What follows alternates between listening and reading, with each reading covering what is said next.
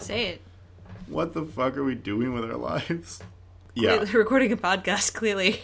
That's about a half-hour comedy on Fox that we both enjoy too much. That is, the podcast is longer than the show. Okay. Almost every episode, yes.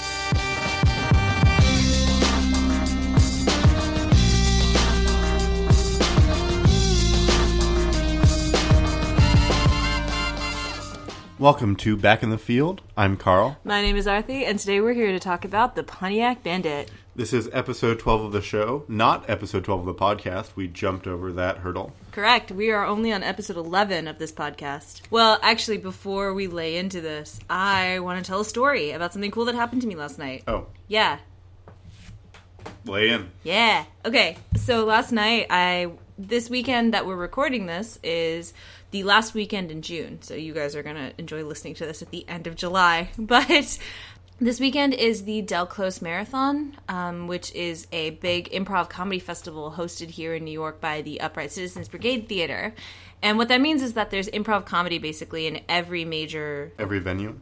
Thank you! Every venue that hosts comedy in New York. And anyway, long story short, I went to a really cool show last night called Doppelganger, which is the improv crew that is Keisha Zoller, Nicole Byer, and Sashir Zameda. Keisha Zoller you might know from, she did a really great guest spot on Orange is the New Black. She's like someone in the airport, I believe. Oh, you mean the first episode of the second season? Yeah. Nicole Byer, who many of you might know from Girl Code on MTV, and the last is Sashir Zameda, and she's obviously a featured player on Saturday Night Live. And so it was actually really cool because I've actually met all of them before. I met them last August, and so I met them again. And I got a chance to talk to Sashir Zameda, and we talked a little bit about the Saturday Night Live season finale. And it was really cool because she was telling me a little bit about how, because Andy Samberg did the season finale for SNL. And I asked, I was like, hey, did he do the write-in and everything with you guys too? And she said he did, actually. And it was really cool because apparently he just fell right back into it, and it was really fun, and everyone really had a good time. It didn't feel like a guest. It felt like just, another cast member. It was just kind of nice to hear a little bit about, sort of the inside scoop on that show, and, hear that he's a pretty cool dude in general. I don't know. I like stuff like that, and I thought I'd share the story with our listeners because, I'm pretty fortunate in that, I enjoy comedy and that I know how to talk to people. I get a certain amount of access to people that a lot of people don't. So I'm willing to sort of share that with our audience. Thumbs up. I have nothing to add to this. Fair enough. Anyway, I'm sure we'll have more coming out of Del Close Marathon in general for you guys to hear about, but I just wanted to share my story. Yeah! So I'm going to sum up what happens in the plot really quickly so we can get on to trashing it. I think trashing is a little intense, don't you think? You have written down in the notes, Arthi trashes this in an unending rant. What? That is not true. It's paraphrased. Stop slandering me. No. So what happens is, in the A-plot, Rosa brings in a criminal named Doug Judy, who she's been chasing for a few months. He has a message for something, or Jack Peralta, which Jake decides is his new name. John or Jack Peralta. John or Jack Peralta or something. And he basically implies that he knows how to find a criminal who's been chopping up Pontiacs. Now, this is this criminal Jake's been chasing for years and years and years. 8 years, specifically. 8 years. Who he's dubbed the Pontiac Bandit. So he convinces Rosa to team up with him to work with Doug Judy to find and catch the Pontiac Bandit.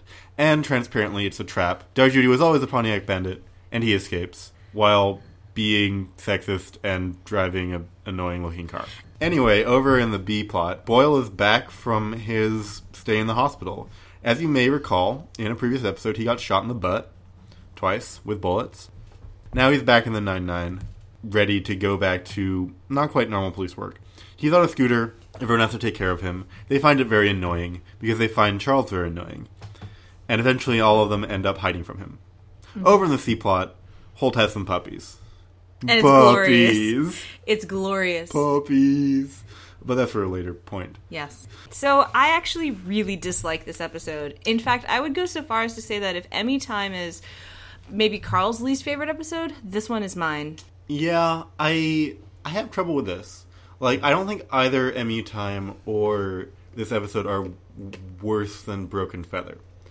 But I don't think I dislike Broken Feather more than I dislike Emmy Time. And I don't think that you dislike Broken Feather more than you dislike the Pontiac Bandit. Although I think you would agree with me that Broken Feather is the worst crafted episode. Broken Feather is definitely put together sloppy. Yeah, it's poorly written, most of all. Neither of those episodes are as poorly written. The problem with this episode is that it has as its heart this reveal that Doug Judy is the Pontiac Bandit. And at no point is that hard to determine. This is a really easy mystery to solve, and the fact that it takes them so long to solve it makes us question how smart they are. You know what? And that's exactly what I wanted to. So I took notes, and in my notes, I've been pretty upfront with Carl, like, the entire time, like, that when we were coming up to the episode, that it's not my fave. And it took me a long time to really be able to articulate why. And it wasn't until I watched it for this podcast that I just kind of realized that it feels like we are consistently told that Jake is always paying attention. And that's like his primary characteristic. There's a great piece of meta on Tumblr about it too. How like that's Jake's primary thing. Like we see it even from like the literal first 30 seconds of the pilot when he got in there and immediately figured out the situation. Yeah, exactly. But from the last couple minutes of the pilot, we also see that he's consistently missing a lot. Like we see all the hints that Captain Holt was gay, which was not a secret. No. It was very obvious. There was a newspaper article, and he saw all the things. But he's very willing to blind himself when things don't match his preconceptions. Yeah, and his assumption here is that Bill, the hairdresser, is the Pontiac Bandit. So Doug Judy is immediately written out as a possible candidate for the banditry. Well, I'd go a little further. His assumption here is that he's been doing good police work for the last few years, and that he's been prying this information out of the perps he's brought in. Right. I think that's what kills me, is that we've been seeing Jake doing better police work, and then, like, in this episode, we just all of that is gone. And, like, we've done segments before of Jake is the worst, and we did a section where we talked about how Jake is the worst detective in Emmy time. And he definitely proves himself to be the worst detective in this episode. And even more than that, actually, there's a good number of parallels to Emmy time, because Rose is technically the primary on this case, not Jake. Yeah. And he basically stomps all over her consistently until she, like, forcibly, like, is like, fuck this, and just is like, everyone go in now. Like, she pulls the plug over his objections because he's been objecting over her the entire episode. Maybe that's one of the problems I have with the establishment of their relationship here. Oh? So, is it Rosa or Amy who tells Boyle that Jake's the worst primary? It's Amy, right? Amy tells him. But Rosa's the one who's watching him and knowing what he's going to do and trying to fight back on Boyle's behalf. Clearly this has happened to her before. This episode tries to establish that Jake and Rosa have this long history together. They were at the academy together. They have a code of trust, the 1,000 push-ups code. But Jake professes to know so little about her that sounds unrealistic. And the fact that he doesn't actually show any respect for her choices throughout this episode makes that even more questionable. You can't establish a precedent and expect us to buy it when you immediately break it. Yeah, we've talked off air about how... I am kind of cheating here by trying to get your hate of the episode to win me an argument we've been having. Wait, what do you mean? Well, like, you buy into Rosa and Jake more than I do, I think. Yeah, I definitely... Because I was about to say, like, there's not... It's not hard to fan-wank that out. And I mean, like... So look, the police academy, at least for the New York Police Department, is 6 months of training. You take a test to get in, you take a test to get out. And it's made pretty clear by the show, I think, that Jake got promoted to detective quite fast. Yeah. Because he's been a detective for 8 years, and he's been living in his grandmother's apartment since he was 18. Most people who join the police academy are usually like either fresh out of high school or fresh out of college. Right. There's no way he went to college. Yeah, we've talked about how Jake is intelligent, but he's not educated. Yeah. That said, though, like, traditionally, most people are, like, a beat cop for about 4 years before they bump up to detective. And Jake has talked about being a beat cop. But he would have been a terrible beat cop. He has trouble with authority. He has trouble with procedure. He's too smart and too wild to be a good beat cop. That gets rewarded, though. Does it? Weirdly, it gets rewarded. No, only to an extent. Sure. Like, if he was smart enough to play the system enough to get to the detective spot that he deserved or knew that he would be better in, chances are he would have. Well, he did. Yeah, obviously. I don't mean that he would be doing bad police work while he was a beat cop. I just mean that he's incredibly unsuited for that position. Oh, you're totally right. Chances are he got promoted very fast because chances are he was actively helping the detectives and... Helpering, as I like to say. Yeah. And so basically he was doing what Sean Spencer was doing before Sean started that psych. He's just like, oh, you guys missed all this stuff. Yeah, basically. And Ugh, he is like Sean Spencer. The parallel is increasingly apt, but goes in a good direction. I watched a lot of Psych, and Sean Spencer is not an okay person. No. He never gets any better. No, but Jake does. Yeah. So it goes in a better direction than Psych does.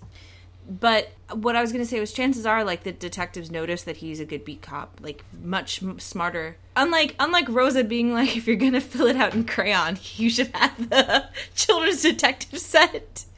The opposite of that is probably what happened to Jake, and he got pushed into being a detective much faster. But he's also clearly been, like, a detective third grade for over 8 years. So he's in the right job, but not doing it well. Yeah. Or rather, doing it well enough. What I was going to say was, Jake was clearly a beat cop for a while, and then he immediately went into being on the detective squad. But it doesn't look like Rosa had that trajectory in her career. It looks like Rosa came in later. And chances are she came... You mean to the 9-9 or as a detective? Both. Okay. Because I don't... Rosa would have been a good beat cop. Rosa probably was a great beat cop, and I actually... Which is probably why she had so much distaste for that guy later, but we'll get to that then. Yeah. I also suspect she did a stint in Vice for a while. A lot of detectives come in through Vice. That's pretty common. It's not hard to, like, imagine that it works out, but also, like, the average human isn't as into police stuff as I am. So, like, I don't know how... There's clearly someone on the staff who's like, yeah, police things, yeah, because enough of the math adds up correctly that I'm like, okay, somebody's clearly paying attention to these details, but at the same time... Probably their continuity editor. No, continuity editor is actually just for continuity from shot to shot. Well, there's someone whose job this is. Theoretically, right? It's the head writer or the showrunner or their consulting producer. Anyways, it's not hard to believe that Jake and Rosa have known each other 12, 15 years and have him still not know her very well. They could have been keeping contact without having been, like, in the same squad, in the same team, or even really in similar functional roles. I don't think either of them are very good at keeping contact with someone who's not in front of them. Well, we don't know. We know exactly... We don't know, but, like... Well, we know exactly 0 things about Rosa's personal life. True. For all we know, she keeps contact with all of her Academy buddies. I mean, you know that in this episode she says, I love meeting new people, that's my jam, right? All sarcastic like? Yeah. Sure, but when you're trapped with people for 6 months, it's hard to not to open up to them for Rosa Diaz? I said it's hard not to think... Grow close to them or something? Well, you learn about people regardless of whether or not you want to. And Jake is definitely an oversharer. He told Amy about pineapples. Yeah, he did. So, it's very possible a lot of people think they know Jake Peralta just because he tends to share too much about himself. Let's get back to your point. Well, I just think that there are a lot of situations in which it can be true that he's known her for years in very close situations and knows nothing about her. But they need to show their work. They're making the fans figure out why that would be true, and in the meantime, it's going to look like a plot hole. That's true. For the average person who, like... the average person isn't thinking about this. No. But even the slightly more casual fan who doesn't know a lot about police stuff is going to be like, what the hell? Yeah. Yeah. Because that's not even a police thing. That's just a personal thing. You know, they're coworkers. You know 3 things about them, really. True. I know more than 3 things about, like, our summer intern. That's fair. I guess at the same time, I think about, like, I lost track of all these people that I spent years and years with in high school. Sure. Or, like, just the 2 or 3 years in high school. And then, like, now I have to deal with them. Like, I know them again because they were in New York with me. And it's like, hey, we should hang out.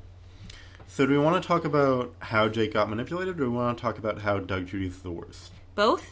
Okay. Can't we talk... They kind of go hand in hand. I think we can kind of wrap up the manipulation and segue in.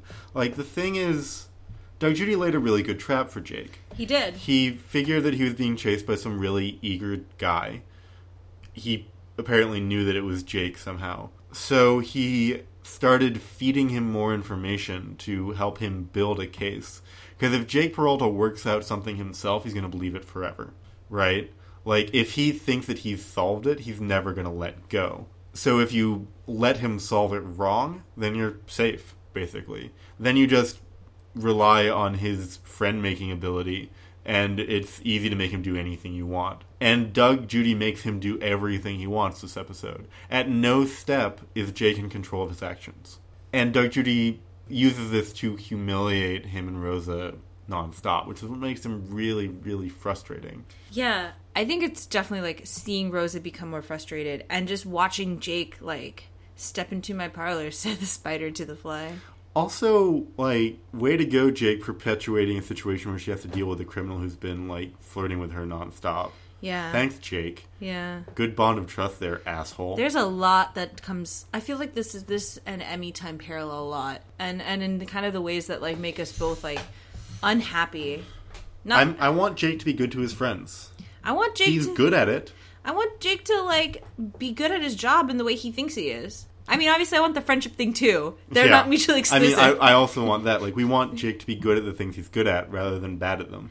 Yeah. And he can be really bad at all the things he's really good at. I also feel like we've moved past the point in the show already where it's like seeing Jake screwing up because... So that's the thing. We're right before the bet. This is the point at which, after the bet, everything's going to change. His understanding of his place in the detective squad is going to change. Yeah. So this is a good time to get this in, actually. Yeah. I can see that. I had in my notes actually that at the end, like, seeing him making up to Rosa what he did wrong, this is, like, probably one of the earliest moments we get of, like, stuff that happens later. It's a good small piece of, like, he works to make it up to her, and he apologizes to her in a meaningful and sincere way. And then he does the thing that he knows will make her regain the trust that she had in him. Yeah. I guess, so Doug Judy proves me wrong about the show's, like, big villains, in that he's the only big villain who's a criminal. Like, the only villain that we think is going to come back. Right? Podolsky, the Vulture, they're cops. Brogan is someone who works with cops. But he is a villain who's actually a criminal, who they want to put in jail. And he's on the lam, you're right. Yeah. I am skeptical about Jake's ability to work in a useful partnership with Rosa to catch him, though. Like, Doug Judy's too good at playing him. He would need to give Rosa actual control. We are actually going to also probably see more of the squad get involved with that. Yeah. There's no reason not to. And I think, like, Holt being part of that would be interesting. We've seen Holt actively mentor both Jake and Rosa. So having the three of them go after Doug Judy would actually be really interesting, in my opinion. I feel like Holt is strong against Doug Judy, Pokemon-wise. Let's get off this plot. Yeah, all right. Let's talk about B and C. Yeah, I think we've talked about this too much. So the B and C plots involve puppies. The main thing about the B and C plot is that Boyle's back and he's a nuisance. He's a nuisance because he's needy, I guess. And he does actually need help. Right. But he, like, is trying to act like he needs less help than he actually needs. It's an overall problem where it's like he's playing like he doesn't need help, and then it ends up creating people having to deal with helping him more than they needed to originally. Yeah. Yeah. I'm with Gina. In The Stinger, he takes the coffee with the grabby thingy, and she says, and then he tries to drink it, and she says, why don't you just use your other hand? Yeah. Gina gets Boyle. Like, she gets his problems. She understands him. Alright, we're gonna segue into the Gina Boyle ship watch. It all happens in The Stinger here. Yeah. Well, I mean... No, a big portion of it happens in The Stinger here. Yeah, I mean, in The Stinger, she's, like, watching him fail ridiculously and obviously enjoying it because she's Gina. And she loves failure. But, like, first she loudly points out the ways that he's being overproud in, you know, a non-directed, non-harmful way. And then when he spills coffee in his cast, she just pours milk in there. Yeah. It's like, oh, here's a cold thing. Yeah. Nonchalant. She doesn't make it a big thing. No. She doesn't even ask. Everyone else is like, can we help you? If she'd asked, he would have tried to grab the milk himself. And then made it worse. Yeah. she just did the thing. Yeah. And you could tell that he was grateful. Yeah. I think this is the first episode in a while that we've seen Boyle really live up to his pilot descriptor of he's not very physically gifted. Yeah, I think you're right. He does break a lot of things. And a lot of really oogie things happen. Yeah. God, I'm sorry. Just like his expression when he feels Amy's grandmother's ring. I'm making the end of the episode Jake Peralta face. Seriously though, if we're going to go ship watch, let's do this all the way. He does Sure. PT with Gina, and it's pedal, pedal, pedal, pedal, push, push. I'm sorry, that's overtly sexual. Yeah, it is, and he's in the prone position. Yeah, I mean, she's the one pushing, right? Yeah. If we're going to talk about how their relationship would look like... It's not going to look like that. Like, No. What I said before the episode was that, in a way, their progression is learning how to flirt with each other at the same time. Yes. And as a sidebar, the slap fight that Jake and Rosa get into at the beginning, I think that's how their relationship would actually go. It would be a living disaster. Yeah. Also, I think he would... the way she responds to him asking if he should change his name to Jack is one of my favorite moments in the episode. We didn't talk about Mangy Carl. We'll come back to all this. Okay. Yeah. Things we liked. Yeah. Okay, but anyway, so Gina's peddling Boyle. And he says he feels like Lance Armstrong, and she asks him if that means he has only one testicle. He's like, wouldn't you like to know? And he winks at her. Yeah, and like, that's not the right timing, bro. No. There have been better timings, and there will be better timings. You miss a lot of those, but... It's a nice, like... He winks at Vivian, too, where he's like, I'm single. Sad thing to wink about. Yes. He said there's no one in his life. Poor Boyle. Boyle's level of pathetic gets played up and down. And I'm not sure whether I like it being played up or if I... Well, I mean, it gets played up or down based on his life situation getting better or worse. That's true. His life situation fluctuates wildly in this season. True. Like, for a lot of the season, he's a dude who mostly has enough stuff going on. He's got a full life. He's got, like, a pizza email blast. Yes. Which is very well regarded. Like, he's doing well for himself as a foodie. We know that he visits museums and things, but, like, right now, he's on a scooter. This is a temporary thing that he's not adjusting well to. He's trying to go back to work when he can't. He's a field detective. Yeah. He can barely do paperwork. Yeah, he's forced to constantly be kneeling. He can't even sit properly. Yeah. But those moments are, like... blink and you'll miss them, because she spends most of the episode literally hiding from him in a place that he cannot reach and live tweeting about it. P.S. People who like complain about other things that other people might be involved with on Twitter. The thing about Twitter is that when you tweet, everyone can read it. That's literally the only thing about Twitter. Unless you protect your tweets, but even then. Yeah. Yeah. I know people who do that. I don't really understand it, but I know people who do it. So, while most of the people are just completely disrespecting Boyle, he and Holt actually get a good moment here. This is the closest we get to a Holt-Boyle episode. Excellent segue. Also the one I was going to try for. Now I have to cut this out. I'll cut it out. Okay. I'm the one who's doing all the editing. Okay.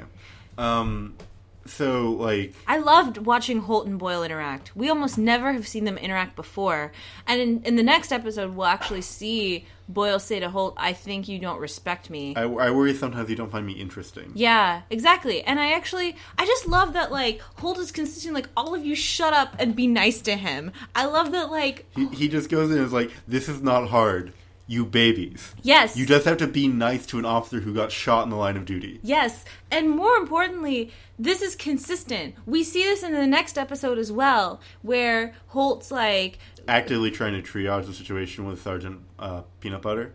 Yes. And like he's like, and his Medal of Valor. He puts a lot of gravitas on the words Medal of Valor. Like, at no point does Holt ever... I don't think we ever see Holt diminish Charles's contribution or his... Except that he does have to point out that Sergeant Peanut Butter is being feted by the United Nations. Holt is truthful, not disparaging. He will not allow a lie by omission. Yeah, Holt is not about that life. We see him actively open mouth, insert foot because of this characteristic in the rest of the bed. We'll talk about this soon. Yes, in about 40 minutes.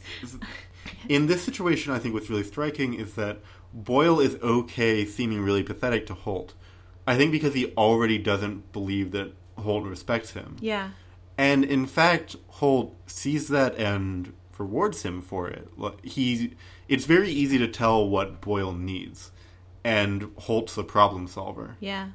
I think one of the moments that I really noted, and I didn't put in my notes, but I kind of felt it, was when Holt says right before Boyle runs over his foot, Holt's speech there about Boyle, about being like, we're really proud of you. We're glad you did what you did. Your service is regarded, and, we appreciate what you've done for the precinct and for your fellow comrades in arms.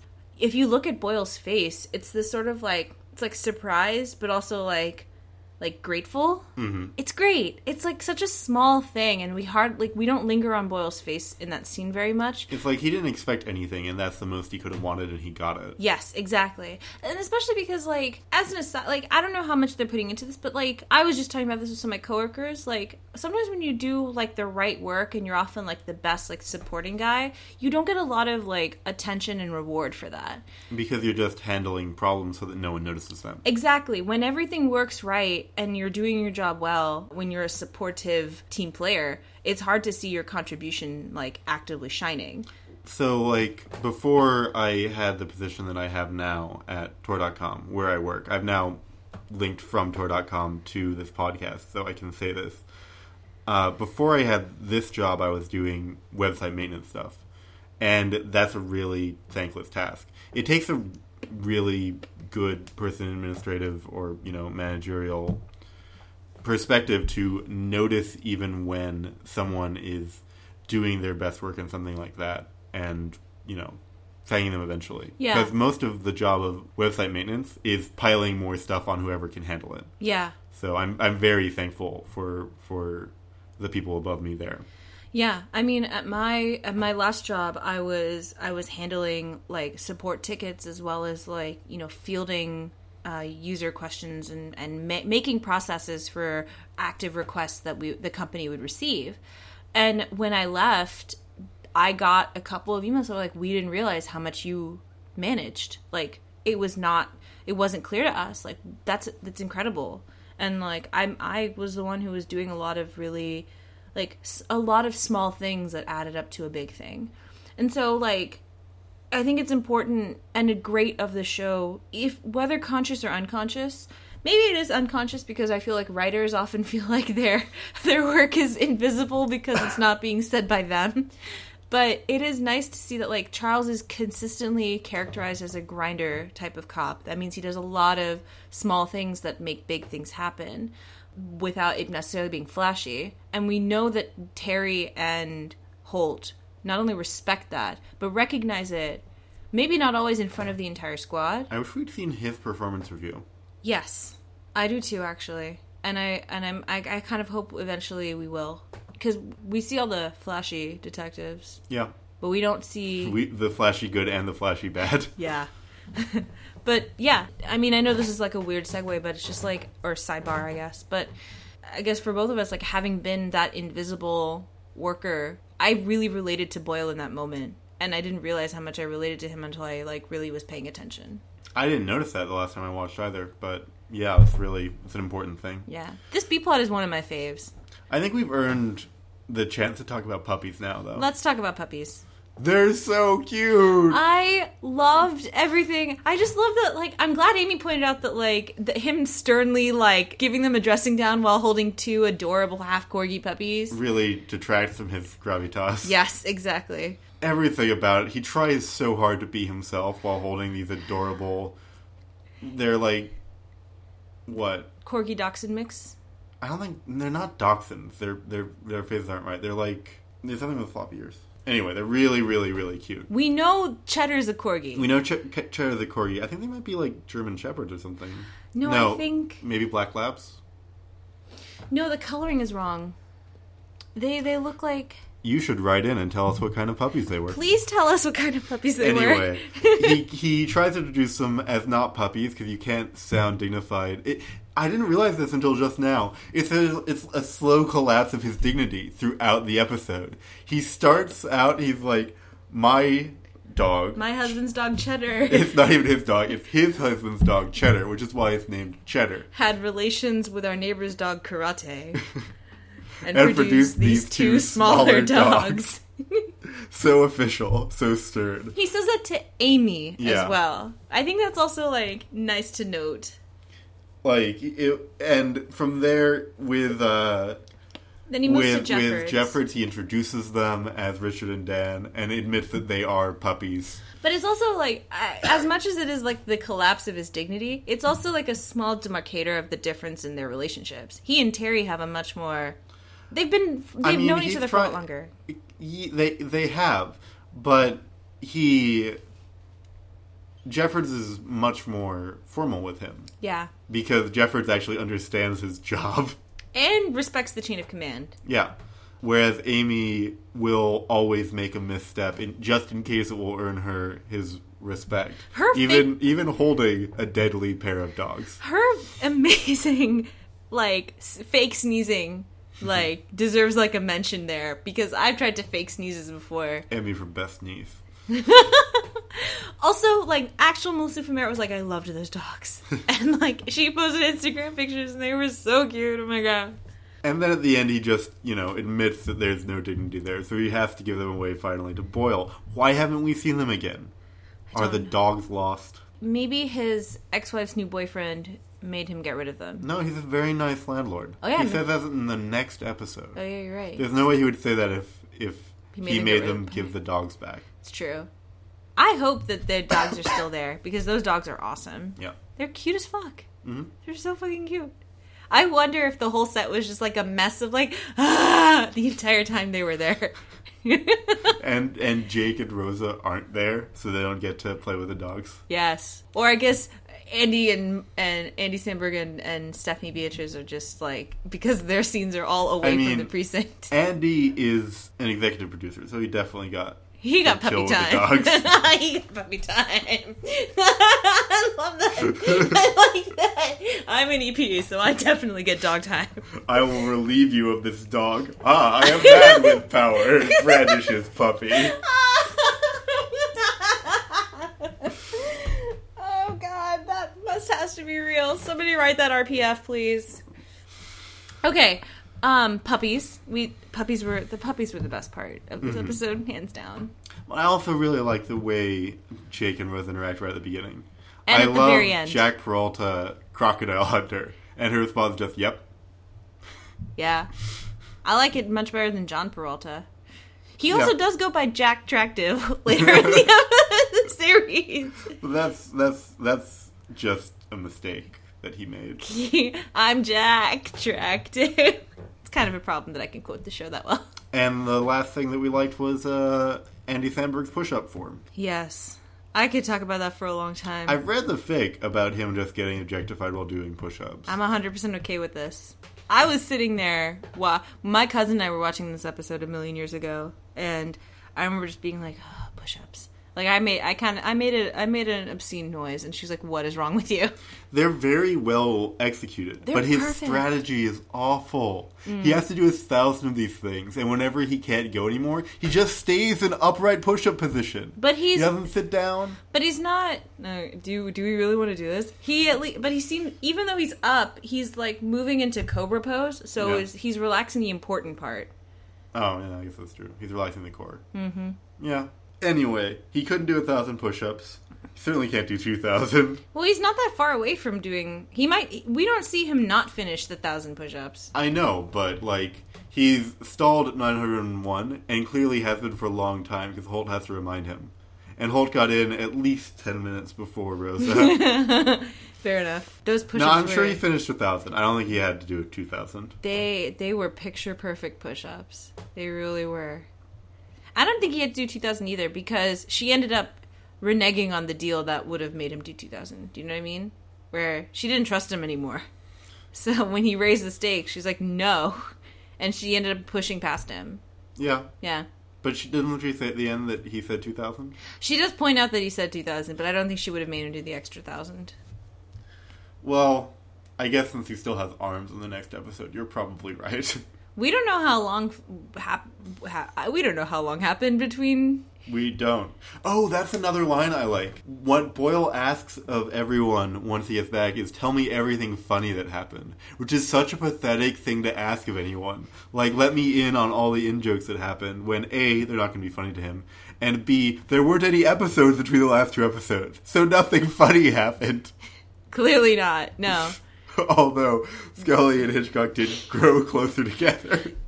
I love that, like, Hitchcock says that, and Scully's like, yup. He just nods. The best ship. Oh, God. Don't say it. We should go before I say it. Yes. All right. So, from all of us to all of you, this has been Back in the Field. Thanks so much for listening this week, and we'll see you next week. Bye, everyone. Bye.